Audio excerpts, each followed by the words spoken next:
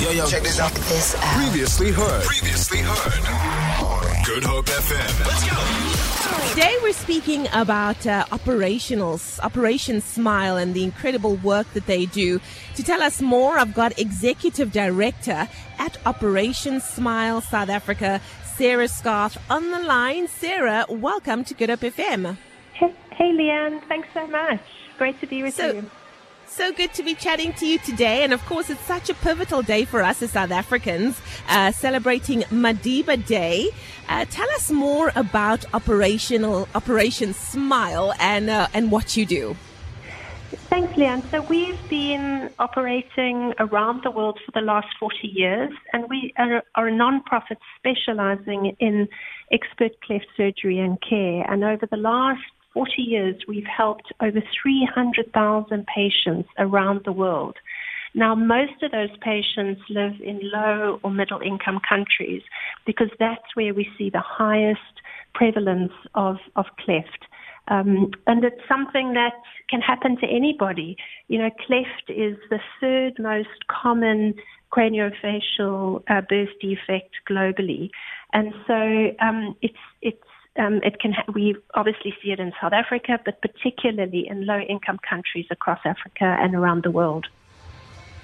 Sarah, why is Cleft and Craniofacial Awareness and Prevention Month so important? And also, what are some of the symptoms that children who are born with cleft palates, what do they suffer from?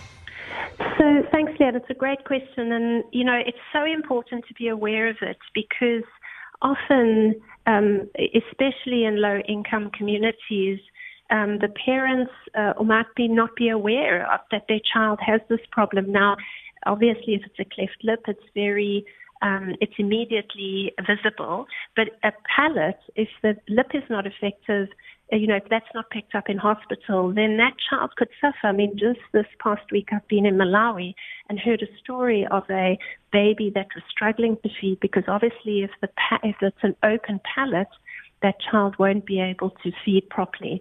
And it was losing weight and they just couldn't find the solution until a volunteer for Operation Smile made a visit to the family and established the problem, and the child was rushed to the hospital and scheduled for surgery.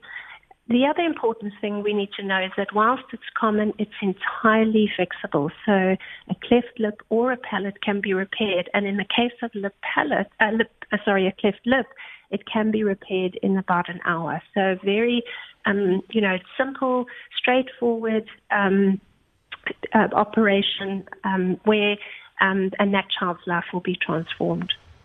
That is amazing. I'm so happy that there is treatment available and that when an operation does take place, that it can take place in, like you say, in an hour. Sarah, what projects are you currently working on as Operation Smile South Africa? So, Leigh-Anne, our work is very much about helping patients with cleft conditions to get the surgical support that they need.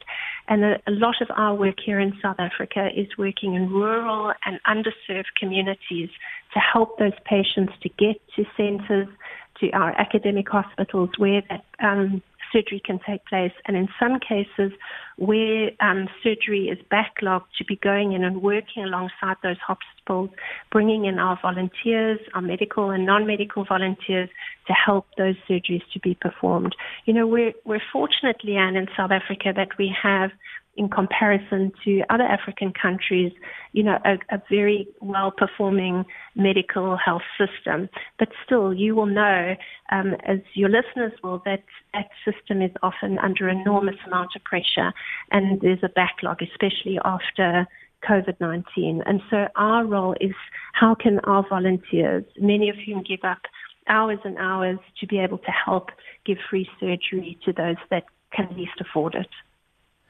Absolutely. Sarah, how can people get involved and help the cause? Well, first of all, if you are a medical professional, so we're always looking for surgeons, anaesthetists, nurses. Critically, we need nurses all the time. If you'd like to get involved and volunteer, we'd like to hear from you, either volunteering in South Africa or on our international surgical programs. But we also have an amazing student program.